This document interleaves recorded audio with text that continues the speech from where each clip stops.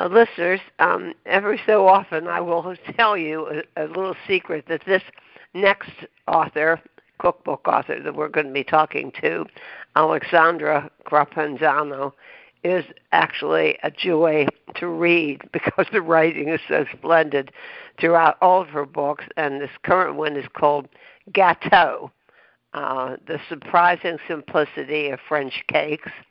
And I'm sure called gâteau, you're not expecting it to be about both bourguignon. Right. Welcome, Alexandra. I'm so glad you're going to demystify this for us, because the last thing I would have said about French dessert cooking is that it's simple.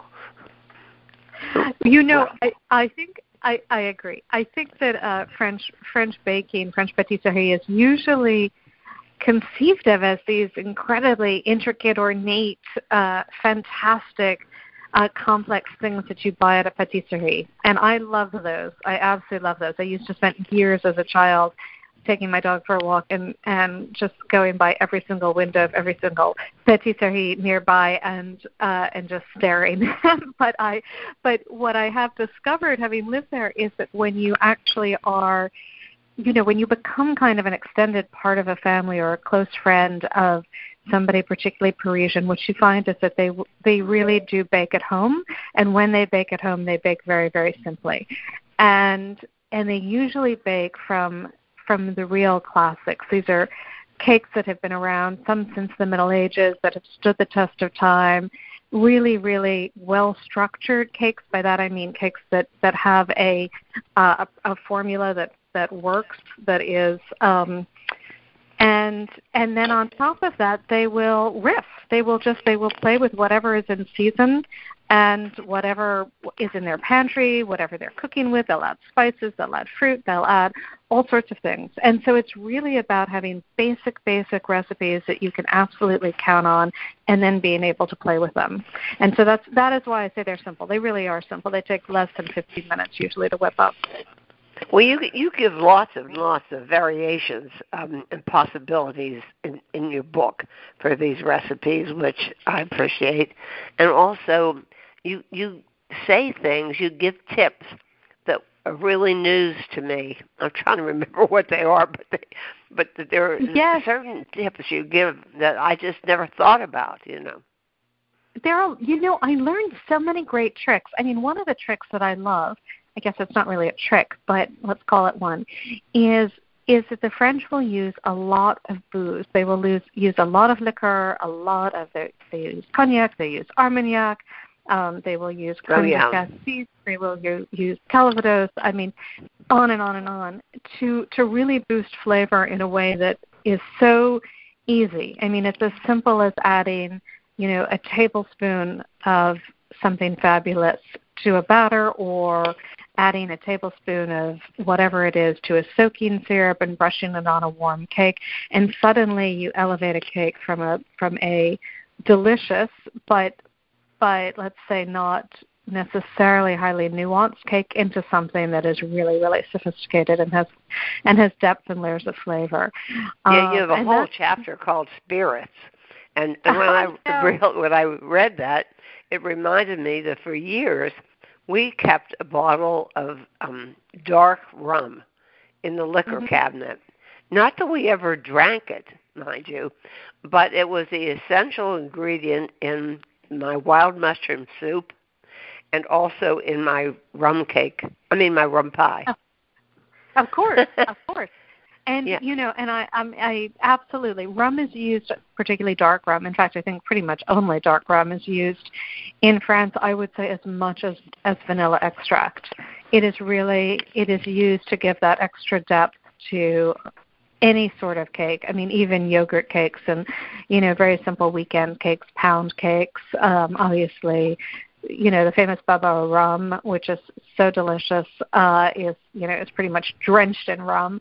But it is. And then, in apple season, you'll see bottles of Calvados. You will see Come winter, you'll see Armagnac to go with anything with prunes or with chestnuts. Absolutely incredible combinations.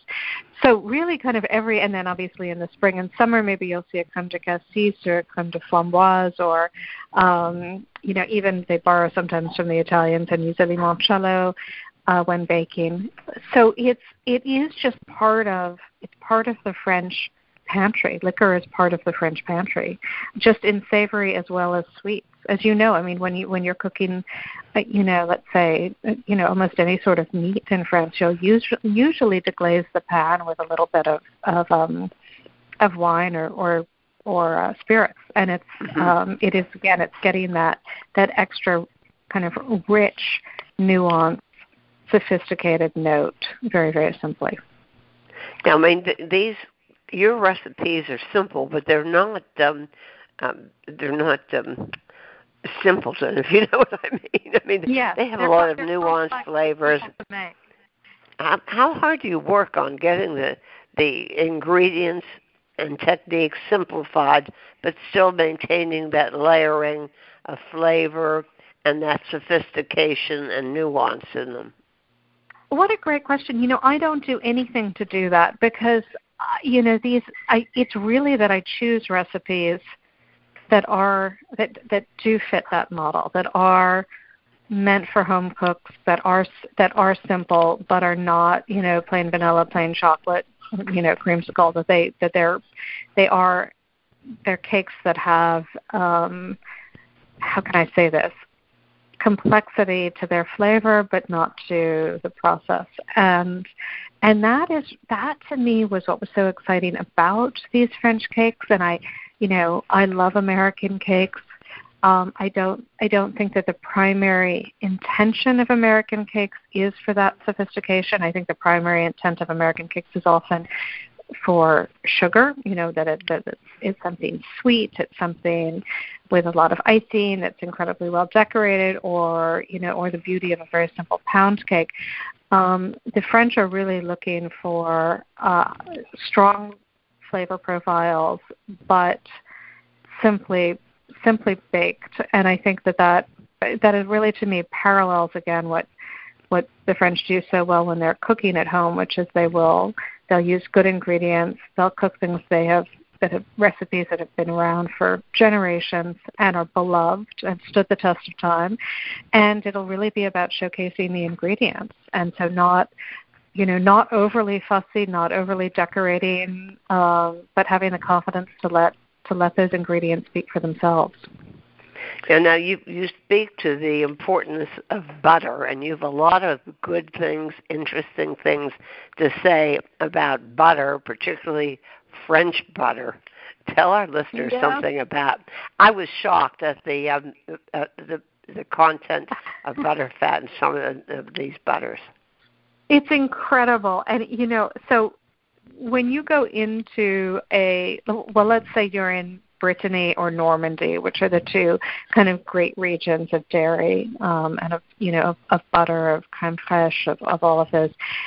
When you go into a little dairy or a cheese shop, you will sometimes see 10 different kinds of butter, all in these big kind of vats, and it's so much fun because you don't just go in and pull off that stick of butter.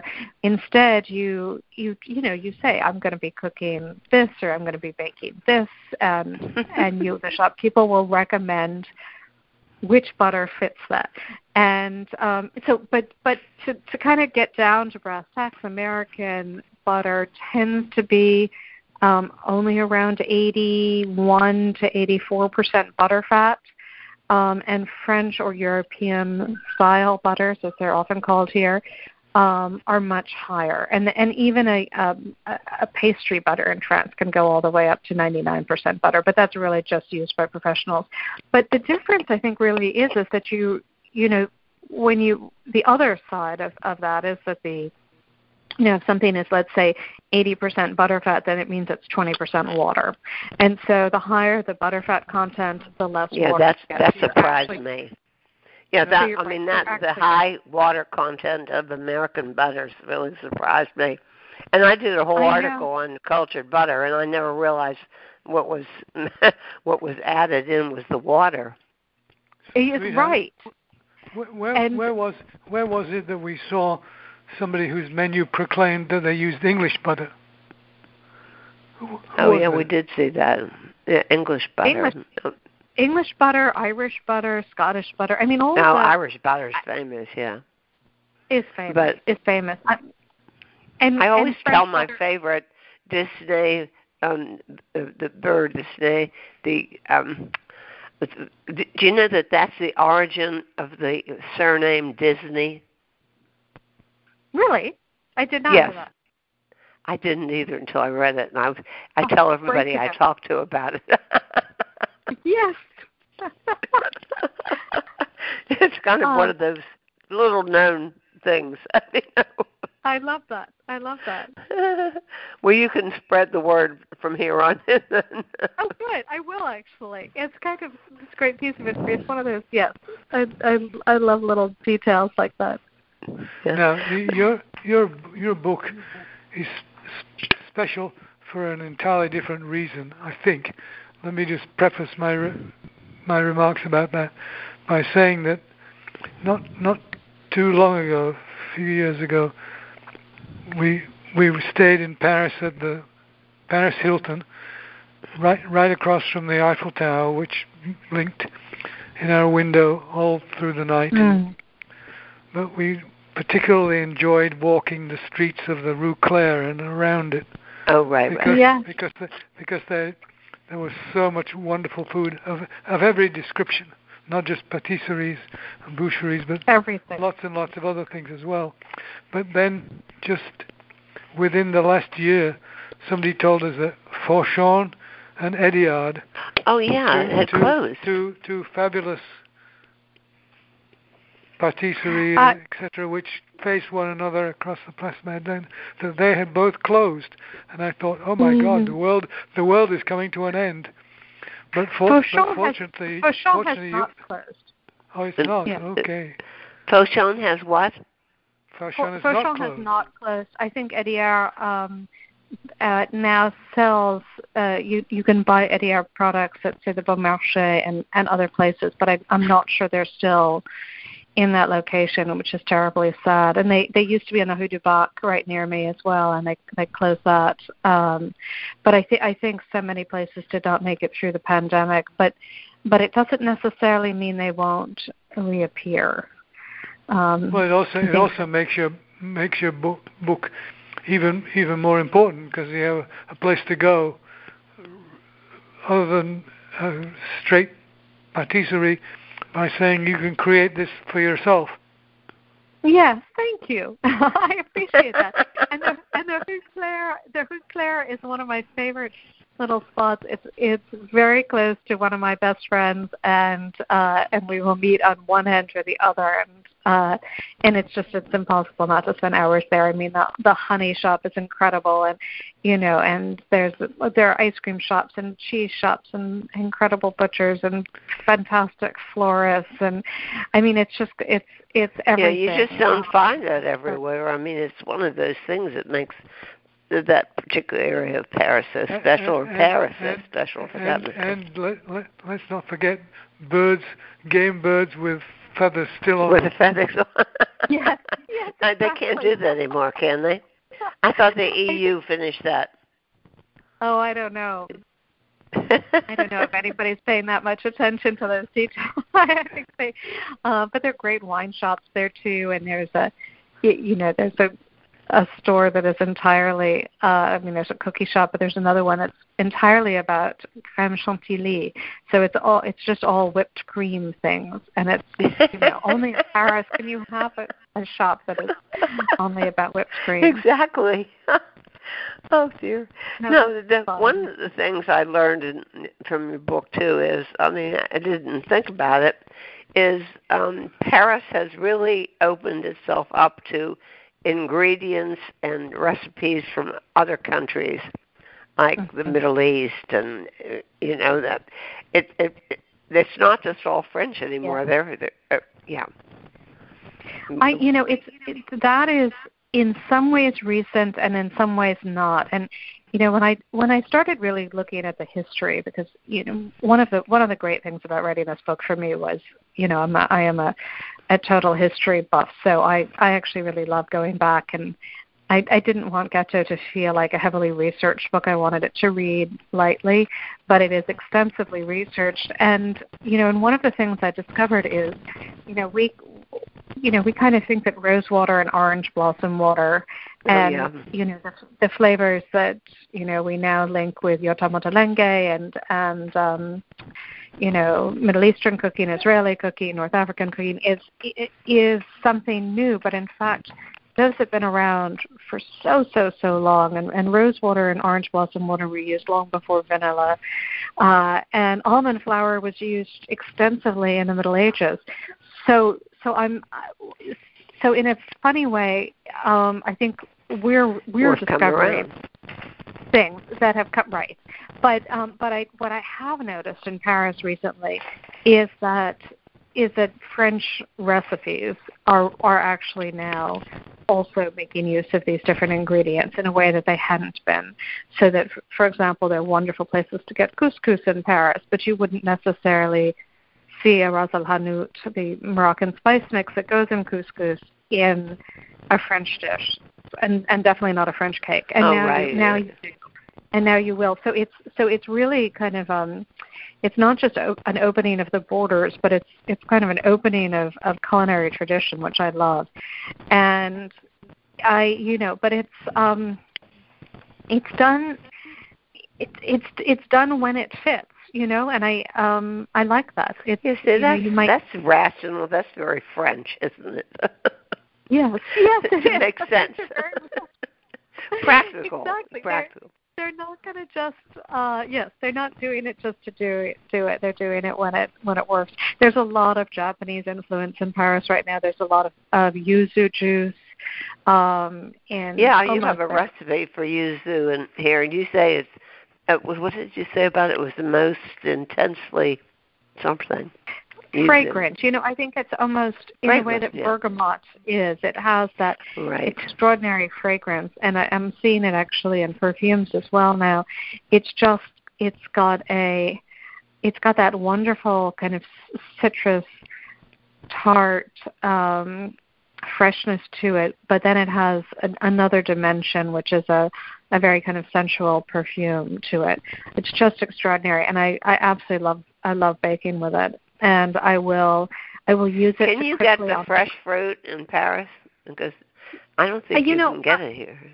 No, there are a couple places down south in France where you can get it along the Mediterranean. Bergamot, yuzu, certain other citrus can grow that really does require warmer climate. I've always wondered why nobody in California makes it.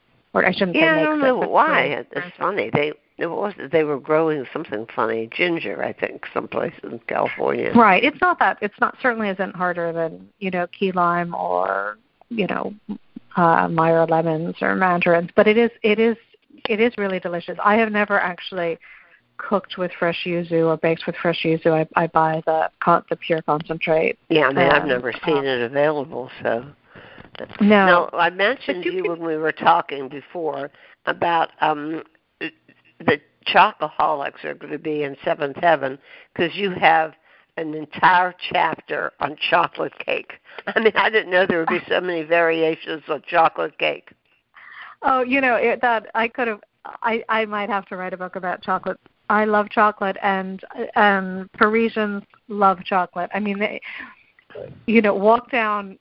take a walk in Paris, and I would guarantee that within the first 5 streets, 5 blocks, you will find a really fantastic chocolate shop.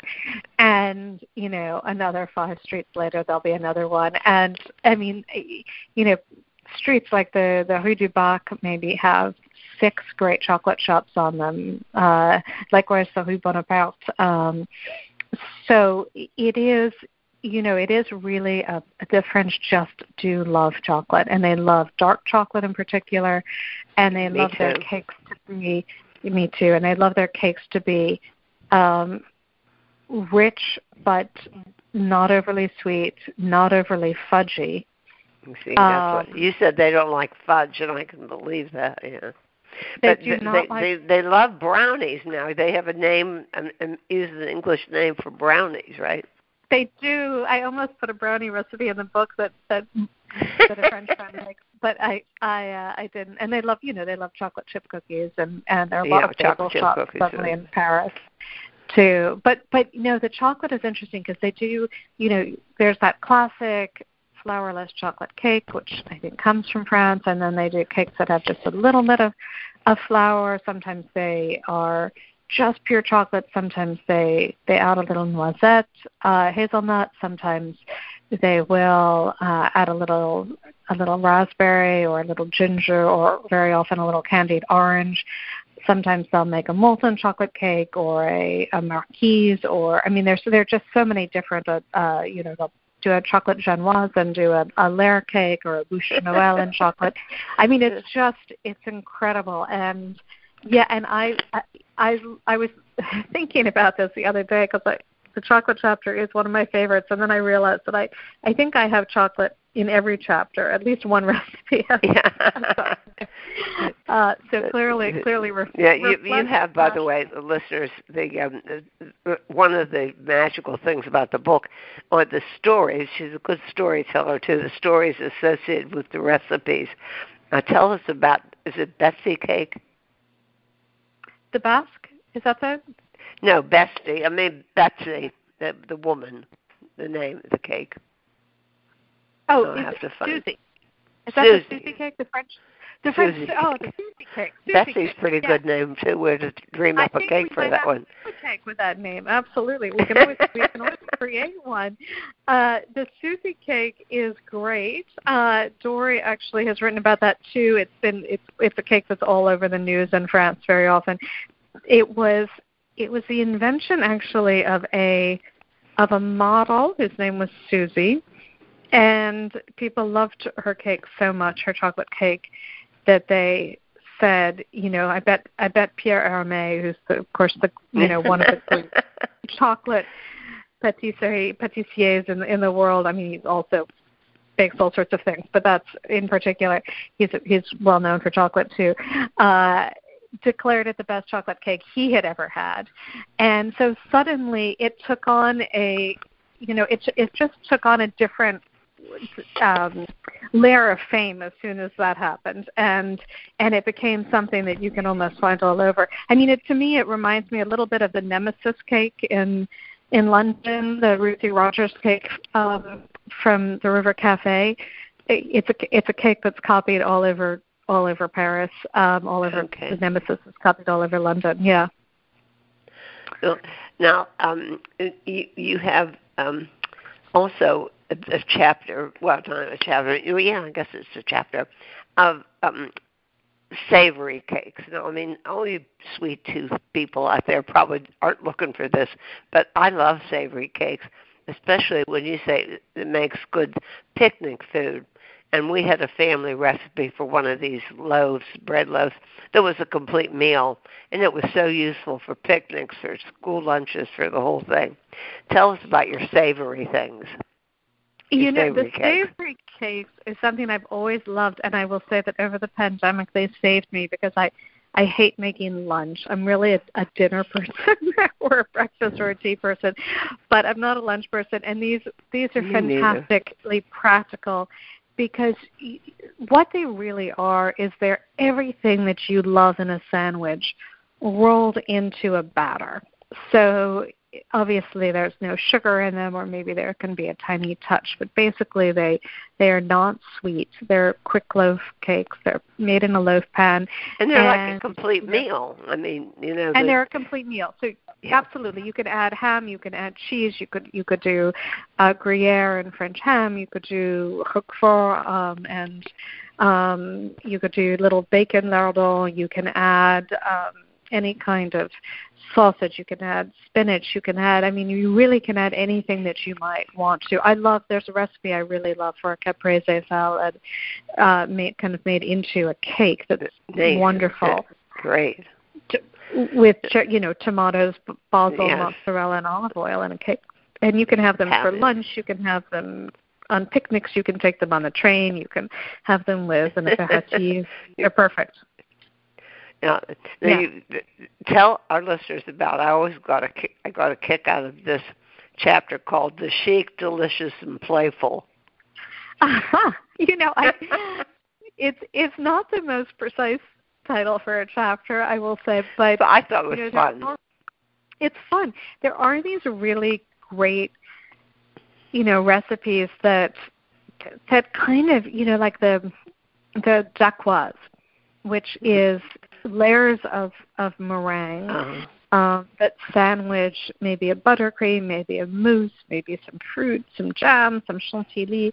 They are almost, if you were to imagine a pavlova being an actual layer cake. Yeah, that was brave of you to put a recipe for pavlova in, because it's so temperature and humidity sensitive. The same recipe won't work from one house to the next. I always find that the trick to that is simply if you leave meringue in the oven after you finish baking it, and just however long you cook it, you do want it to dry up a little bit so that it doesn't absorb humidity. And I find that if you do that, you can pretty much make them anywhere and they'll work. But the wonderful thing about meringues is that it's really hard to go wrong in that they always taste good. So even if they're a little bit moist or a little bit dry, they will still be fantastic, especially with a lot of whipped cream. And I served one for lunch once with guests, and one of the guests commented that it's the only dessert she ever had where she needed a steak knife to cut it. That's funny. It did not work. No, I can tell. My recipe will work, I promise. And the fun thing about this is that you can literally kind of smash it up and make an eaten mess. Exactly. As well. So it's really that very same principle of an eaten mess, a pavlova, a dacquoise.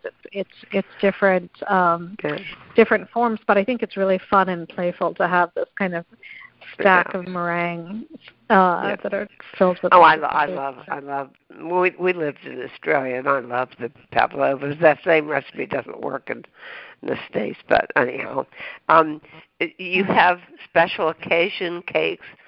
Listeners, if you want to know how to make king's cake, you've got a recipe here. You've got a chapter that's really fun. And I want to read it exactly here. Okay, this is the title of the chapter. To soak, to sauce, to coat, to fill, to ice, to drizzle, to spoon, to glaze, and perchance to dollop. I loved it. It's pretty much everything. I could not, I wanted people to just feel playful with this book too, because I think people are scared of baking, and baking is in fact not that hard and really fun and makes people happy. But that chapter is I think incredibly useful, because the French they will make a lot of coulis, a little raspberry coulis, which is so simple. It's just you literally blend, a 12-ounce packet, say, of frozen raspberries, maybe with a little lemon juice or a little creme de cassis, maybe a little sugar if they're not that sweet, and you get this wonderful kind of sauce that you could drizzle on a pavlova, you can drizzle on a cake, you could put a piece of chocolate cake on top of it. I mean, they tend to do things like that are, again, very, very simple, not time-consuming, very practical in that they use ingredients you have at home mostly, and yet suddenly elevate something very simply into something that seems much more refined. And I think more these cakes will end up. People assume that they're harder to make than they are when they taste them. Because they're good, there's an assumption that it must be very difficult. And so I really wanted to kind of debunk that now as well. Well, you did that. Everything has a dollop of creme fraiche. And the thing that's amazing, listeners, is actually Alexandra Crapanzano Gatto. Reading the book, you just automatically trust what you're writing, which is really, especially if people are nervous about baking. It's you just have that sense of being the kind of person you can trust to do this. Good. Well, I do. You get multiple stars for this one, Alexandra. Oh, good. Thank you. I hope you love it. Thank you. My pleasure. We done, love? That's it, yeah. Yeah? Podcasting services for On the Menu Radio are provided by ASP Station, www.aspstation.net.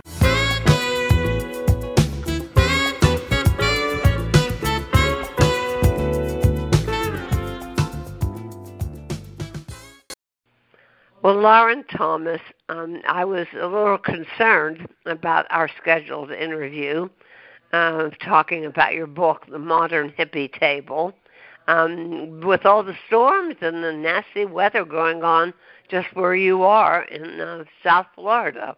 But you say it's not so bad because you're on the east side. Tell us about that.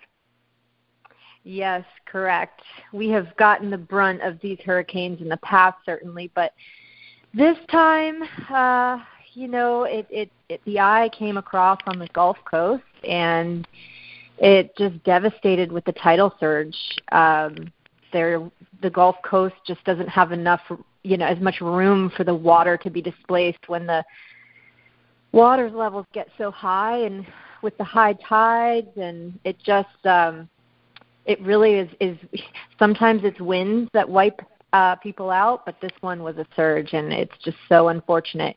Here, we really didn't get much but some rain and gusts of maybe up to 35 miles an hour, which is definitely, non-destructive. Not like the, one of our favorite places got wiped off the map, Sanibel.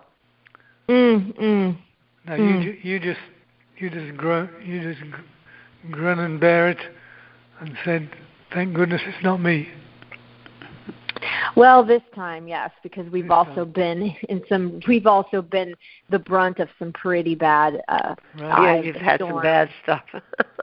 Yes, but we've got a lot of impact windows, and my husband's an architect and builder here, so there's a lot of codes that we have to follow to protect against the heavy winds, which we on this coast are see more damage from, whereas the other coast sees more of surge problems, flooding. Well, now here you have this book, which I really was anxious to see it, The Modern Hippie Table, because after years of entertaining, I concluded that such a thing was non-existent. But you say it still is, and that there's a way and a style that you do it, subtitling your book, Recipes and Menus for Eating Simply and Living Beautifully. That sounds like magic. Yeah, I believe that, tablescaping and entertaining and really showing up at the dinner table for your family and friends is a lost art. It is. I mean, they publish these lists of things that your grown children don't want you to leave for them. Did you see any of those? I didn't. Tell me. Well, it's about everything I have in my house. I can tell you. They don't want china. They don't want glassware.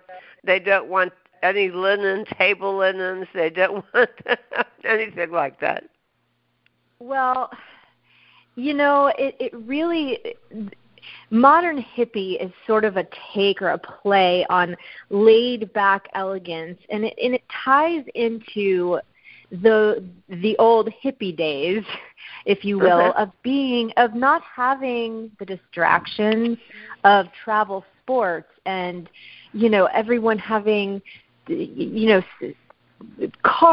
so many cars and responsibilities and after school activities, and everybody is so busy that it's hard for people to sit down as a family together. And those are things that I bet your kids and grandkids will say they still want or miss, because it's just sitting at a table and making the space to do that for your family and for your guests is the most special gift. Well, I'd like to tell all of this, whatever generation we're in, about this now, because we used to spend a lot of time setting the scene for these dinners as well as the cooking of them. And you tackle it from a number of different directions. You do the setting the scene very thoroughly, including, I mean, your husband's an architect, but he's very particular about lighting, isn't he? He is. He's actually particular about a lot. The spaces that he creates, he does so with intention. He believes that houses, new and old structures and walls, they have souls, and that we should be very intentional about creating spaces for families and people to live in. And so I always learned from watching him create and design that I wanted to fill the spaces that people inhabit with that intention. And so when people walk into my home, part of the being a good hostess, I feel, is being aware that I want to touch everybody's senses. I want them to smell. I want them to hear. I want them to see, and even more so feel how they feel when there are spaces that have been created with intention. Right. No, I mean, are you like Southern by? Do you associate yourself with being a Floridian or Southern? Or a Floridian. A Floridian. Okay, so you're not a Southern hospitality person. I'm not, but I grew up in a family. My dad's side of the family, very traditional Jewish family, and I grew up a lot around holidays that were filled with, traditional foods and, traditions and rituals. And I always watched and paid attention to that. And I talk about that in the book, too. My grandmother, who's still alive with us today, she's 95, Grammy. Oh, really? And God bless her. She's just...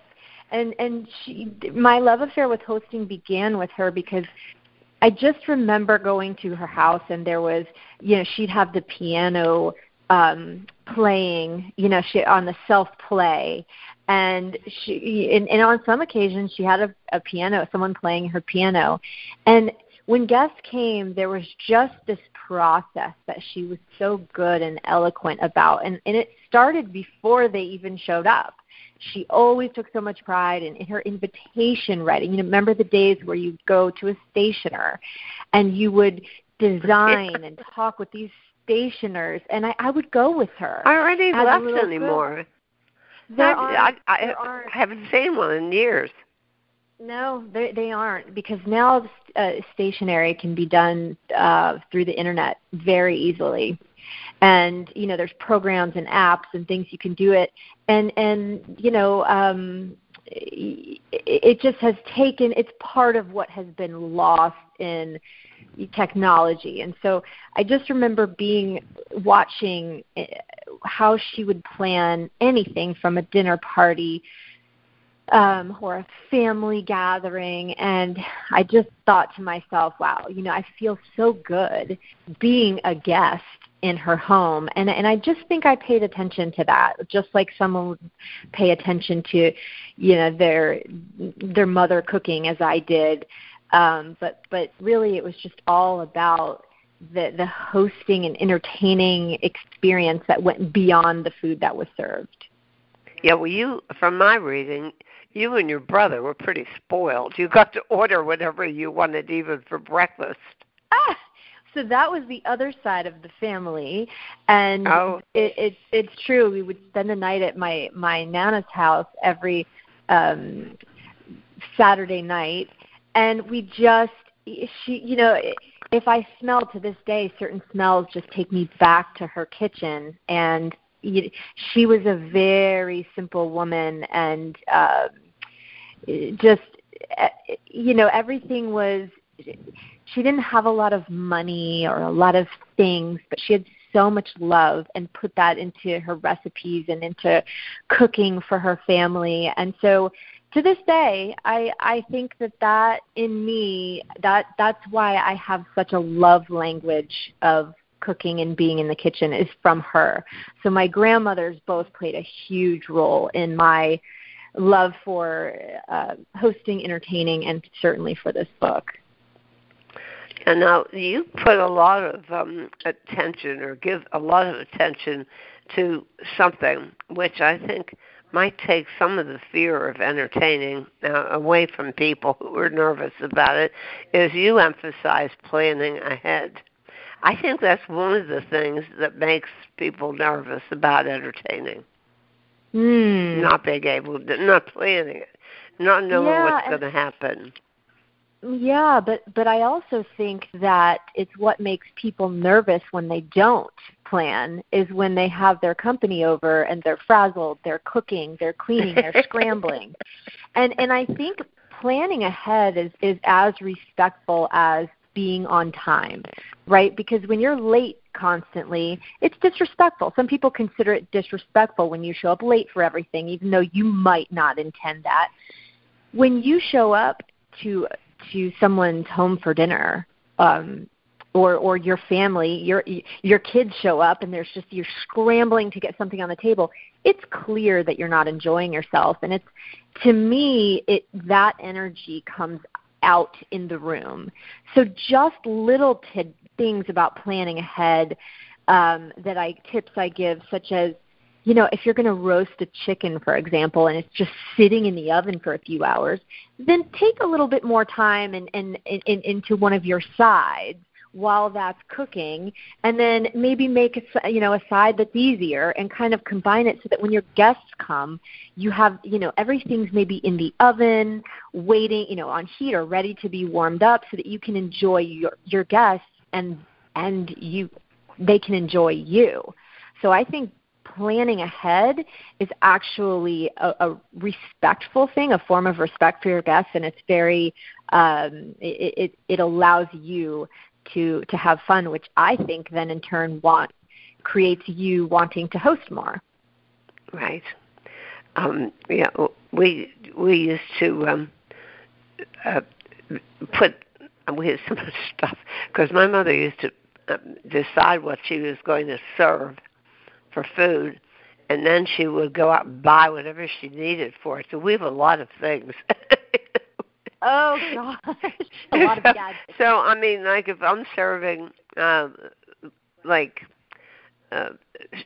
say shrimp is the first course and lamb is the second course. So, I mean, I can put out a fish sauce boat, a ceramic lamb, a ceramic pig. You know what I mean? Yes. You've got all the things. So my husband doesn't allow for that because he is definitely a minimalist.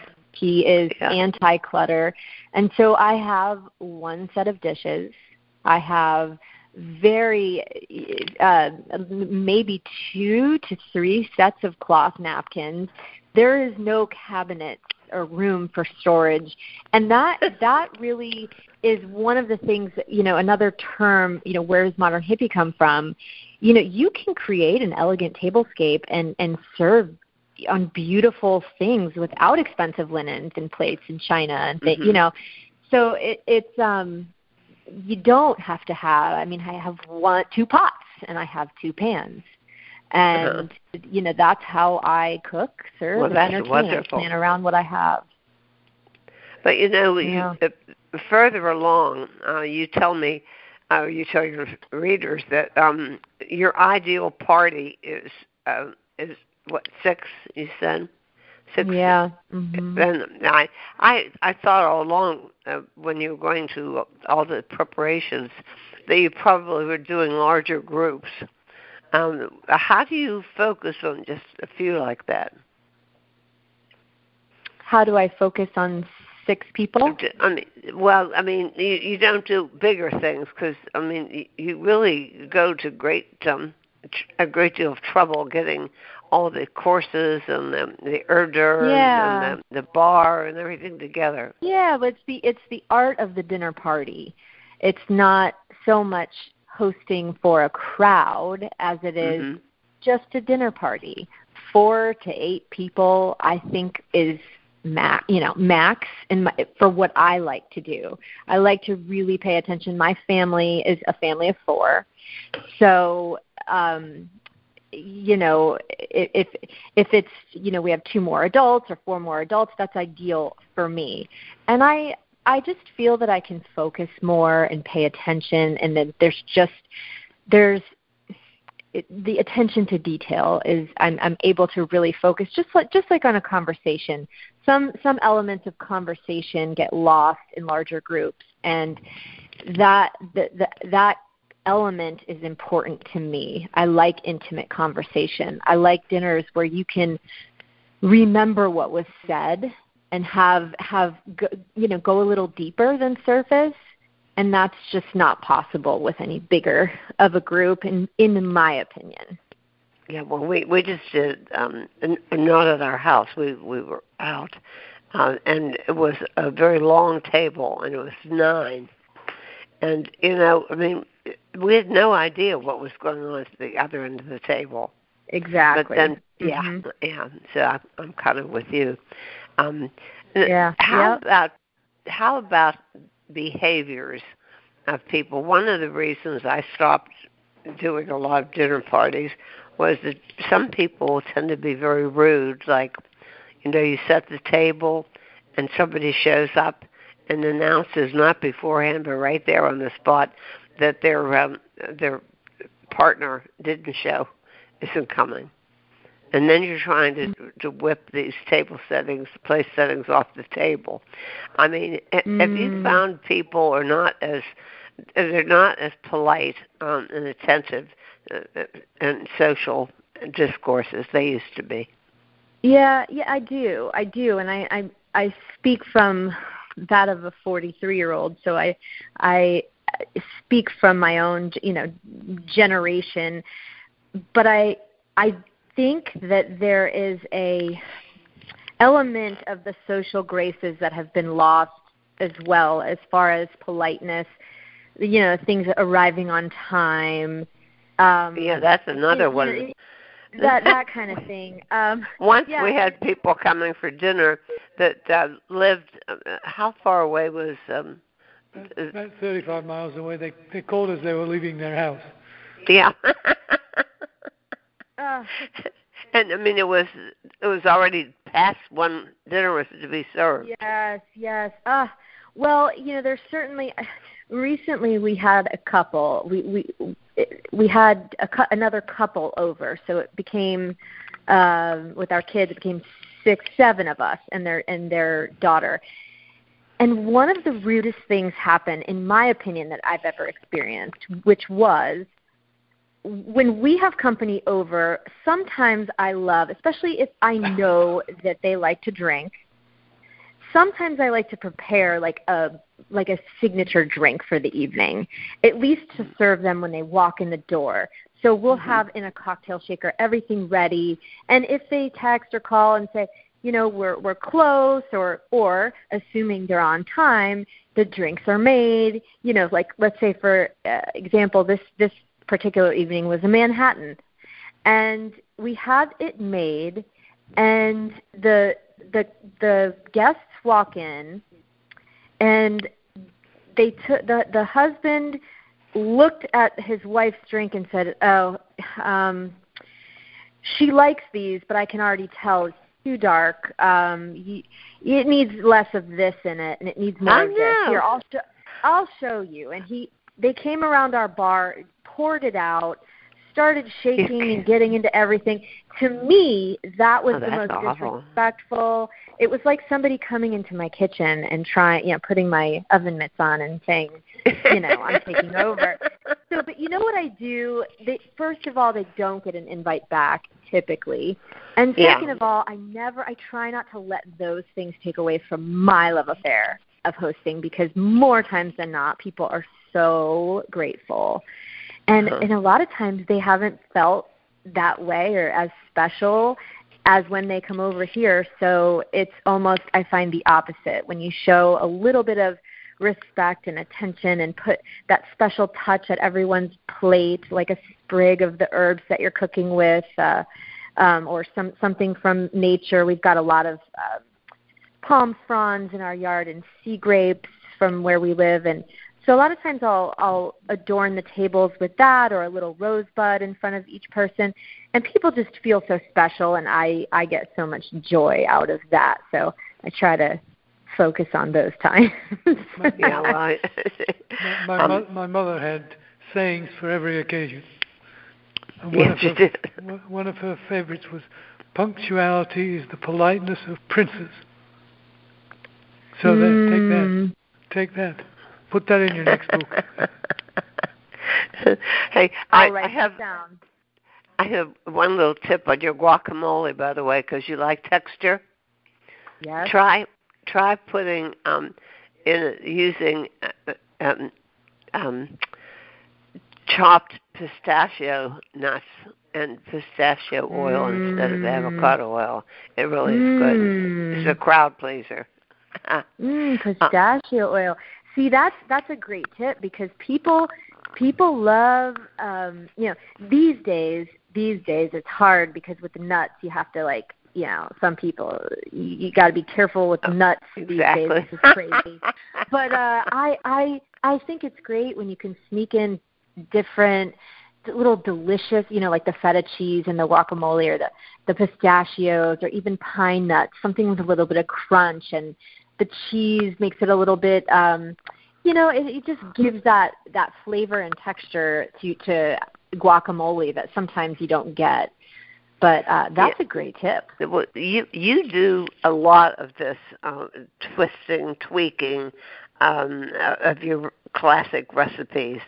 You get inspiration from somewhere. Where is it? I mean, it's not just straightforward routine stuff. You've put some thought into how you can make it special. Yeah. So, hey, what about meatloaf? Being able to make meatloaf special, that's something. Right. Well, the meatloaf recipe is a generations recipe from my family, and the little tweaks. For example, a lot of people put breadcrumbs in their meatloaf, and my great grandmother on my mom's side crushed up Ritz crackers, and and you kind of just go. And I used to watch them. They didn't measure anything. They would take the Worcestershire sauce and the ketchup and the mustard, and they would just take it. So my mom and I went through, when we were writing these recipes, we really were tasting, and my grandmother's hollandaise sauce for eggs Benedict with the brandy, and we were just stirring and tasting and writing down, and I would go in my mom's kitchen and write some of these. But some of the recipes also come from our travels. We are big travelers, world travelers. Yeah, especially your pasta. You had your honeymoon in Italy. What better place to have a honeymoon, huh? Yes. One of my fish recipes in the book was from our travels to Iceland. We have been to Iceland. I've been twice with my husband, and sometimes when I travel and I eat a meal, whether it's a soup or a dish, obviously you don't know exactly what went into these recipes and sauces. Generally So I would just pay so much attention and taste and come home and try to recreate from my sensory memory. And so my grouper with macadamia and grapes is inspired from our travels to Iceland, and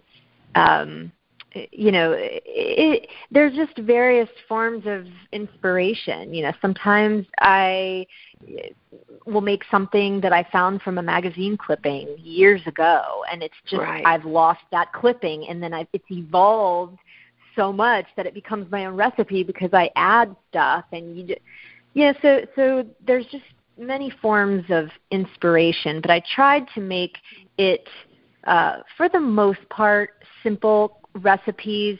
Some are a little trickier. My rosemary mac and cheese, that takes a little bit more time to make, so I'll make it. That'll be my hard course of a meal if I make it. That's a just trickier one. And then I tried to balance it with some indulgent recipes and some health conscious recipes. Yeah, you have a lot of good health-conscious recipes in here. You seem to like charcuterie boards. Reading the book, I wanted to ask you, what do you think of this butter board trend? I just, I'm of the generation where I don't resist trends. I don't resist technology, but this one was really hard for me. I thought of it as just like a vein clogging trend, to be honest. Oh God, yes. And not only that, but the idea is you take your whatever the bread or whatever it is, and you scoop it through. Talk about double dipping. I mean, it's just in the day with all these viruses and everything else, it just seems to me to be bizarre. I'm not a big fan of that trend, but charcuterie, I have so much fun with it. Charcuterie, as you know, is an old French term and really just means an assortment of curated meats on a board or a plate, and it's evolved over time to have cheese and now accompaniments, and there's so many different things. And now the whole trend is food boards, which I am fascinated with because I went to school in high school for art, visual arts and painting, and that's a passion of mine. And so I just love designing with food and using a board as a canvas. And oftentimes I'll be in a market, and, for example, I'll see these beautiful fall flowers, and there'll be a peach color, and then I'll see beautiful peaches, and I'll say, oh, my gosh, I'm going to make this beautiful food board with some fruits and cheeses and flowers that is very fall. So I love to create and design in that way with food on a board, but so that's where my inspiration comes from, and I'm finding that more and more people have a desire to want to know how to be less intimidated by creating like that. Well, you do a great job of it. I mean, the photographs are wonderful in your book. Thank you.